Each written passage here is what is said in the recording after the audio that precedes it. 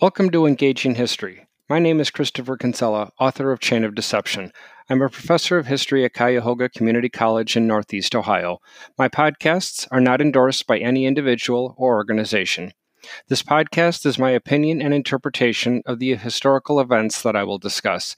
The purpose of the podcasts are in general to discuss American and world history in a way that engages you and explains so much of the country and the world around you. But I'll also discuss it in a way that is understandable and interesting. Welcome to our series, An American History 1.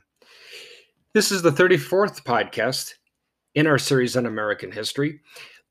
In our previous podcast, number 33, we continued our discussion of the rise of American industry, looking at the impact that the railroad was having on citizens throughout the United States. We looked at the problems of congestion that the railroads eventually would find themselves with, finding themselves entangling with over 140,000 miles of rail lines throughout the lower 48 states.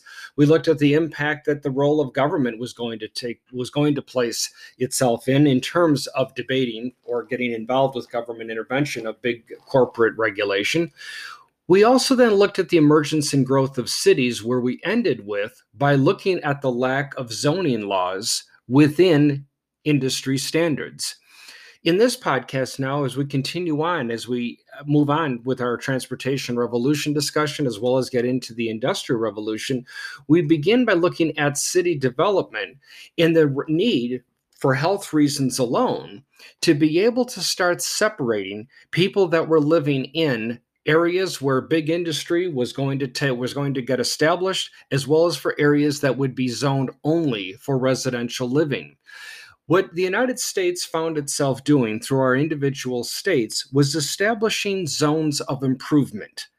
In other words, taking formerly undeveloped land and beginning to start putting these lines to it, or through it, or around it, I should say, in order to be able to give our areas that this would be demarcated for industrial. This would be a residential zone. This would be a retail zone. In other words, our land throughout the United States was now going to get slapped with these zone improvement plan codes in order to be able to determine the quality of life, or help the quality of life, and be able to start organizing where business could set up retail, where big industry could settle in, and where residents could seek shelter and build their own homes without the concerns of big industry being right next door. These zone improvement plan codes would eventually get longer and longer. And I'll give you a moment if you'd like to think about what your zone improvement plan code is. Because if you live in the United States, I'd be willing to bet you there are none of my listeners that are living in an area that does not have a zone improvement plan code attached to your residence. Whether it's a condo, townhouse, huge farm or plantation, or a residential home, you live within a zone improvement plan area. Therefore, you have a code. And if you're scratching your head wondering what possibly that 5 or 9-digit code is, let me just ask you by its acronym. What's your zip code? That's where we get that term from.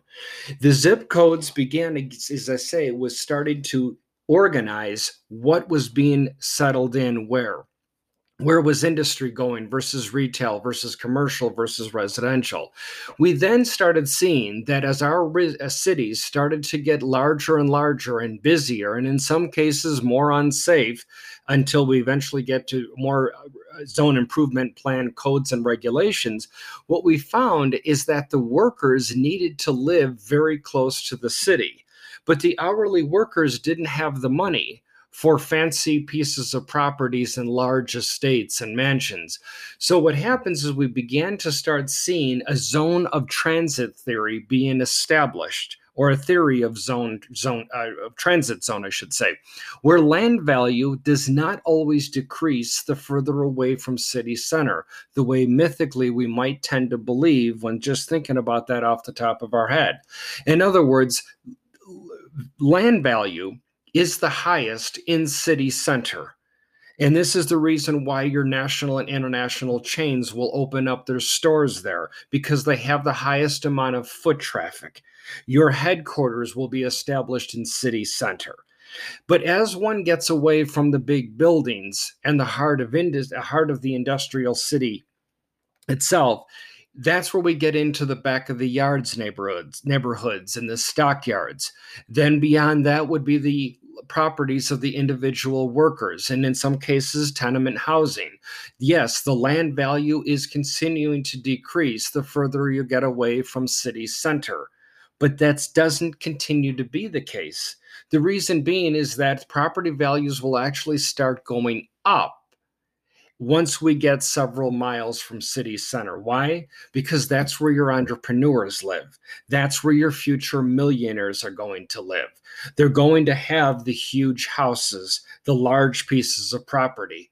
And it'll maintain it that way for a few decades, where lo and behold, as the city becomes more populated, more business and industry move in, you have to bring in more hourly workers. Eventually, they start crouching up on those multi-million-dollar pieces of property, building in front of them and then behind them with their little tracts of land. As a result, you can see it in the Cleveland area, you can see it in the Toledo area, cities in Florida, specifically in Chicago on the south side, where you have these mansions surrounded by these smaller houses. Well, then where's the second generation of entrepreneurs moving?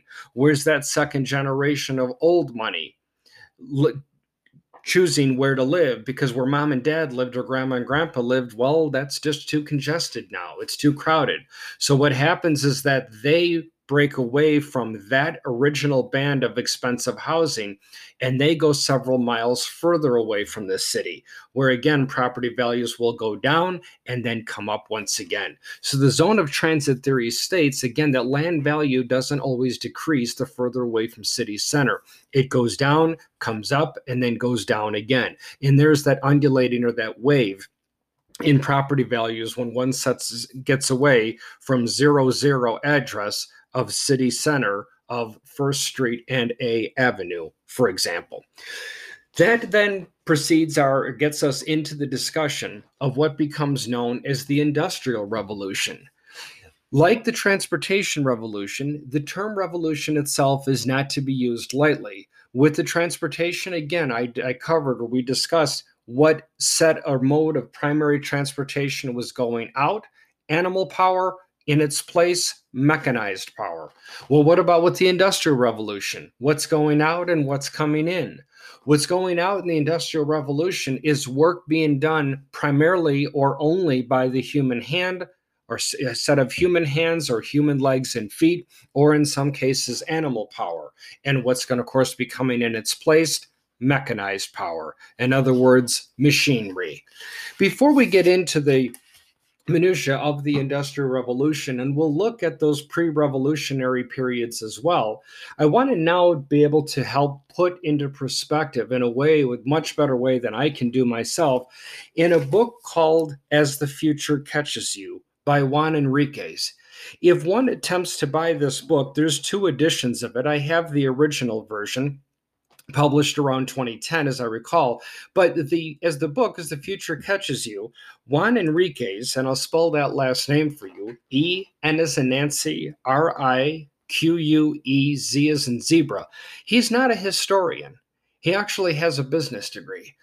And as we continue along in our podcasts on American history, as well as my ones in world histories, we head closer and closer to the 20th century. You'll find that I start picking up more and more experts and reading from the research as we get into my area of expertise, both in military history and in American presidential history.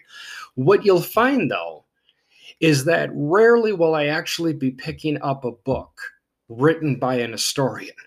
And there's nothing wrong with historians. I'm one of them. But the problem is, if I only rely on historical or analysis by historians, I tend to keep a myopic view of the topic that I'm reading about. It's part of the reason why, when I'm looking to read yet another book on pick your war, pick your president, pick your time era in American or world history, oftentimes I'm looking for another professional analysis outside of the world of history. And in this case, somebody that has a business degree, more or less giving their analysis or their interpretation of the events that have taken place before our time. And on pages 19 through 21, I want to briefly just read to you, and it's relatively short because the book is written in a very, very engaging way, with some words being very large and some words being very small, in a way to, again, to emphasize the importance of some of the things that he's writing about. And as he puts, starting again on page 19, in 1750, someone working in the world's richest country was only about 5 times wealthier than someone working in the poorest one. As long as economic development depended primarily on agriculture, it was hard for one region's work to be any more valuable than that of its neighbor. Perhaps a more disciplined population, one that got up to milk the cows earlier and had better land and better leaders, yeah, they might be able to accumulate a little bit more wealth, but not a great deal more. To the point that all of this changed with the Industrial Revolution. Through to the 18th century, Europe's average yearly economic growth was only 0.07% per year. But again, the Industrial Revolution was going to drastically change that. Suddenly, with the advent of modern machinery, one person's labor could be multiplied 100 and then 1,000-fold, because it was a machine doing most of the work, not one's individual's hands. Countries that developed machines became far richer. A civilization with a great history, a fantastic culture and pedigree, but also one that did not find a way to multiply its citizens' output, found itself becoming far poorer. In 1840, just as the Industrial Revolution was beginning, 2 great states, China and India, together accounted for 40% of world trade. Why? Because those 2 countries produced some of the best and most luxurious handmade goods in the known world: silks, jewels, and jade. Meanwhile, Europe and the United States, they were getting dirtier. They were producing far more products, however, and each product was getting far cheaper. Take, for example, Henry Ford when he built his first Model T in 1908. He could not sell it for less than $900 unless he wanted to lose his profit margin. There were cars that were more luxurious, cars that were better made, and cars that were even cheaper. But Ford industrialized. He standardized his mass production. The customer can have any color he wants, Henry Ford once said, as long as it's black. Because again, that helps with the mass production. 4 years later, after starting production, a Model T dropped from $900 to $690. 2 years later, just before World War I, a now better Model T was selling for $200 less, only $490. And Ford was selling more than 1 million cars per year. By 1925, Henry Ford's Model Ts that were once selling for $900 were now less than $300. But at the same time, India and China refused to industrialize, to the point that by the end of the 1900s, the average Hindi lived in extreme poverty. Sure, they had the beautiful palaces and the beautiful places of worship, but by the end of the 20th century, China and India together were only publishing 3.9% of all the world's science papers. So taken together, those 2 countries no longer represented 40% of world trade. It had shrunk drastically to 3.4%. Needless to say, as I put Juan Enriquez's book to the side now, needless to say, that is significantly changing. You might have been attempting to argue, saying, wait a minute, I'm going to email you, Professor, because I know that China and India are booming today. Yes, they are. To the point that sometimes American presidents attempting to run for re-election from the mid-1990s on were criticized because the challengers would point to India and China and say, hey, their economies are growing faster than ours is year after year. Well, of course they are, because they got started in industrialism a lot later. How many times have you attempted to call customer support and found that you were talking to somebody in India? The reason being is it wasn't until not too many years ago that India finally dropped or repealed a law that allowed people to use telecommunication lines for business purposes, for profitability. Nothing wrong with it. We once regulated industry the same way until we found out that the government taking its hands off is better for the people. So, yes, China and India are booming today. In 2011 alone, China poured more concrete than the United States did in the entire 20th century. Sure, they're booming. So is Russia. So is Brazil, to the point that they are considered the BRIC industries. BRIC, Brazil, Russia, India, and China. Those are the four economies, not all at the same pace, of course, with Russia coming in at the tail end there. However, they are, of course, improving because they're getting introduced to industrialism a lot later than America did and the Western European powers. So keep in mind just a quick overview of the impact of a revolution that we're just beginning to start discovering now in our series on world history. In the pre-revolutionary days, as Juan Enrique started discussing, in other words, in the 1700s on back, in the pre-revolutionary America, households basically were the center of one's life. You grew your own food. You basically created almost everything that your body and or your family needed. Those things that you were good at producing, you tended to produce more. And you would trade that for products that maybe you weren't that good in producing.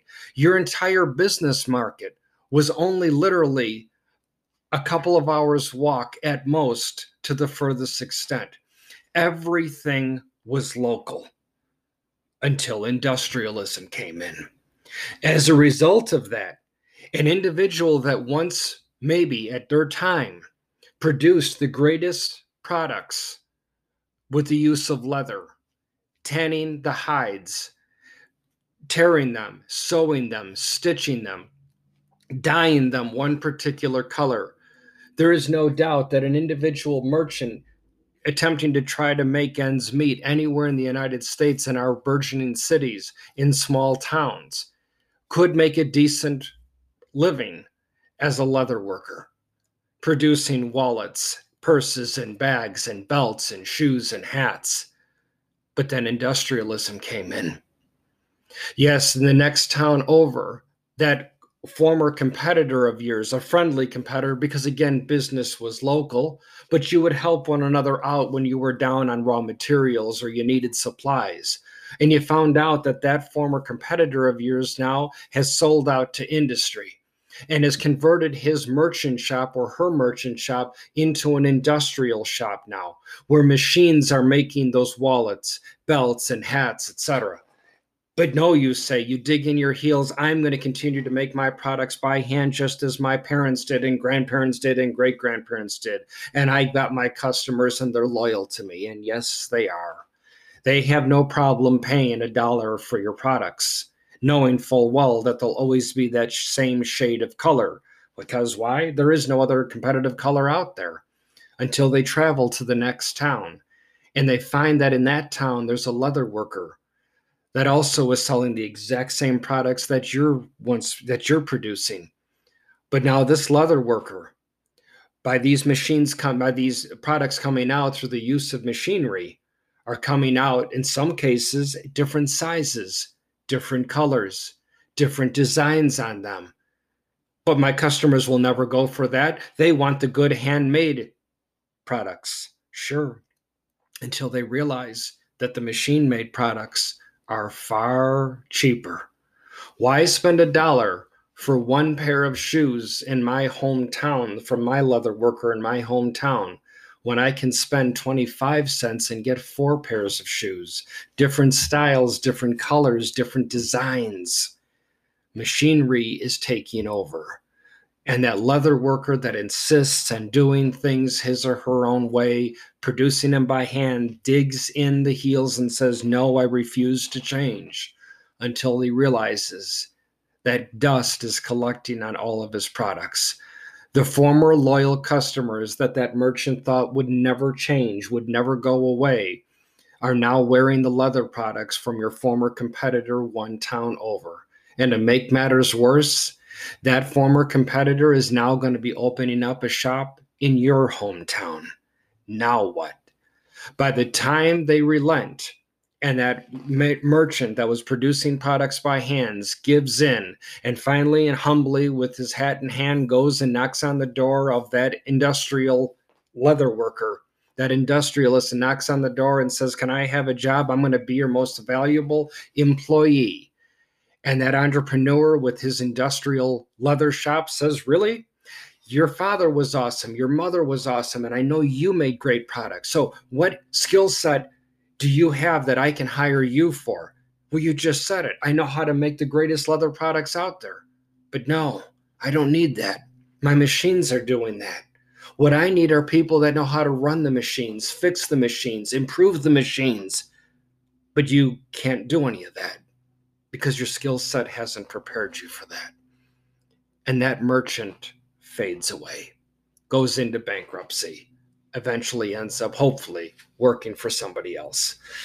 They will go out of their way, though, to protect their trade. They'll produce a long educational process to make sure that by the time you have what it takes to produce some of the finest products in the world, coming out of a machine or not, you will go through your stages as an apprentice. You will go through your stages as a journeyman before you can finally be able to be called a professional in whatever field that you're engaging in. All of this, ladies and gentlemen, is because of the role, needless to say, of technology. Technology is what is making this work. Specifically within the United States, as this is the series on American history, not world history, we look at this American system of manufacturing. This whole idea of mass production, that by itself is not the key to financial success that the likes of Henry Ford were able to recognize. It's not that it's not important, but the key that goes hand in hand or dovetails with mass production is that other part of it, interchangeable parts. That is so important.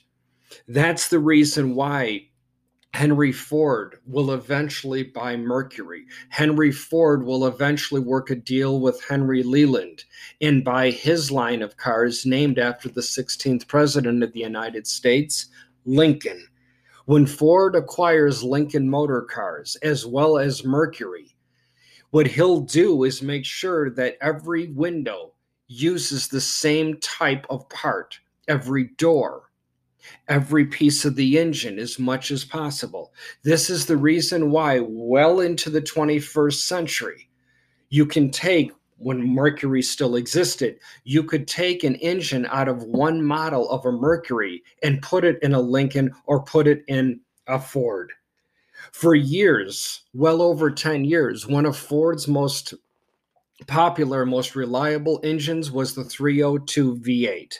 The 5.0 liter 302 engine was extremely popular because, again, of its reliability.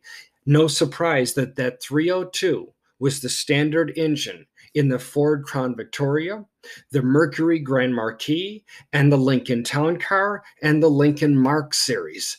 That's part of the reason why when I used to buy and sell Lincolns, part of the reason I bought the Lincolns is because it was the highest end of Lincoln's production line. Yes, but isn't it the most expensive to fix? On the surface, yes. But you see, whenever I needed a window motor for the power windows or the mechanism for the power locks, I didn't go to Lincoln Parts because you're right, I would have paid a premium. I went to Ford parts. Or better yet, I went to the junkyard and took apart the door of a Ford Crown Victoria, Lincoln's lowest line of the Panther platform-bodied cars.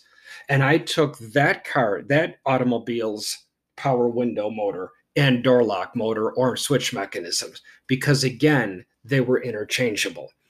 Ladies and gentlemen, standardization of parts and the mass production will become the standard tenet, will become the foundation, the bedrock for America and by extension, Western European powers to make more money than they ever dreamed possible, to the point that the standardization and mass production will not just stay to the United States alone, nor will it just apply to products.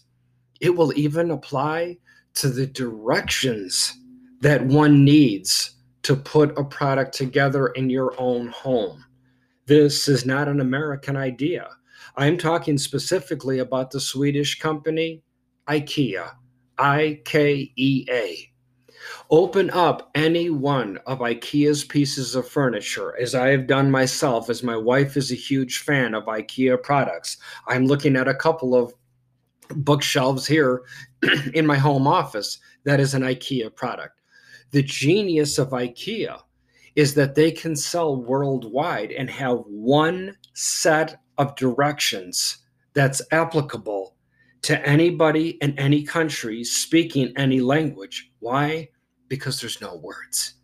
You don't have to worry about translating a word from Swedish to French or to English or to Chinese or Japanese. You get the idea. Oh, sure, there's words in the very beginning, a couple of pages, in fact, of over 30 different little paragraphs of words in, again, 30 plus languages, which more or less is their CYA language, their quick and brief introduction. But after that, once you get to step one, you're going to follow that little pencil character as that person in the set of directions that you can't even determine whether it is a male or a female begins to start putting your piece of furniture together. And what do? You follow his or her actions as he or she points to the parts that you have to get from the bag or the box, and then points to the part of the furniture that it goes into. If you're doing it correctly, the person is smiling. If you're doing it incorrectly, the person is frowning, and then points to the idea of what might have gone wrong if the furniture doesn't look like what it does in the images of whatever step that you're on. So this idea, again, standardization of parts, mass production, becomes the bedrock of industrialism throughout the world. Clearly, this is a significant set of improvements for those countries that are willing to get dirty, that are willing to face what an industrial world really looks like. And yes, on the surface, it seems like it's nothing truly but good times to come. And in many cases, it will be. But there are going to be a couple of drastic downsides. And that's what we're going to take a look at in our next podcast on American history, when we start looking at the negative impacts of industrialism in the United States. Thank you for listening. Please go to my website, cekinsella.com. Email me with any questions or comments you might have. If you liked what we discussed today, please leave me a review as well. Thanks again for listening. Have a great week.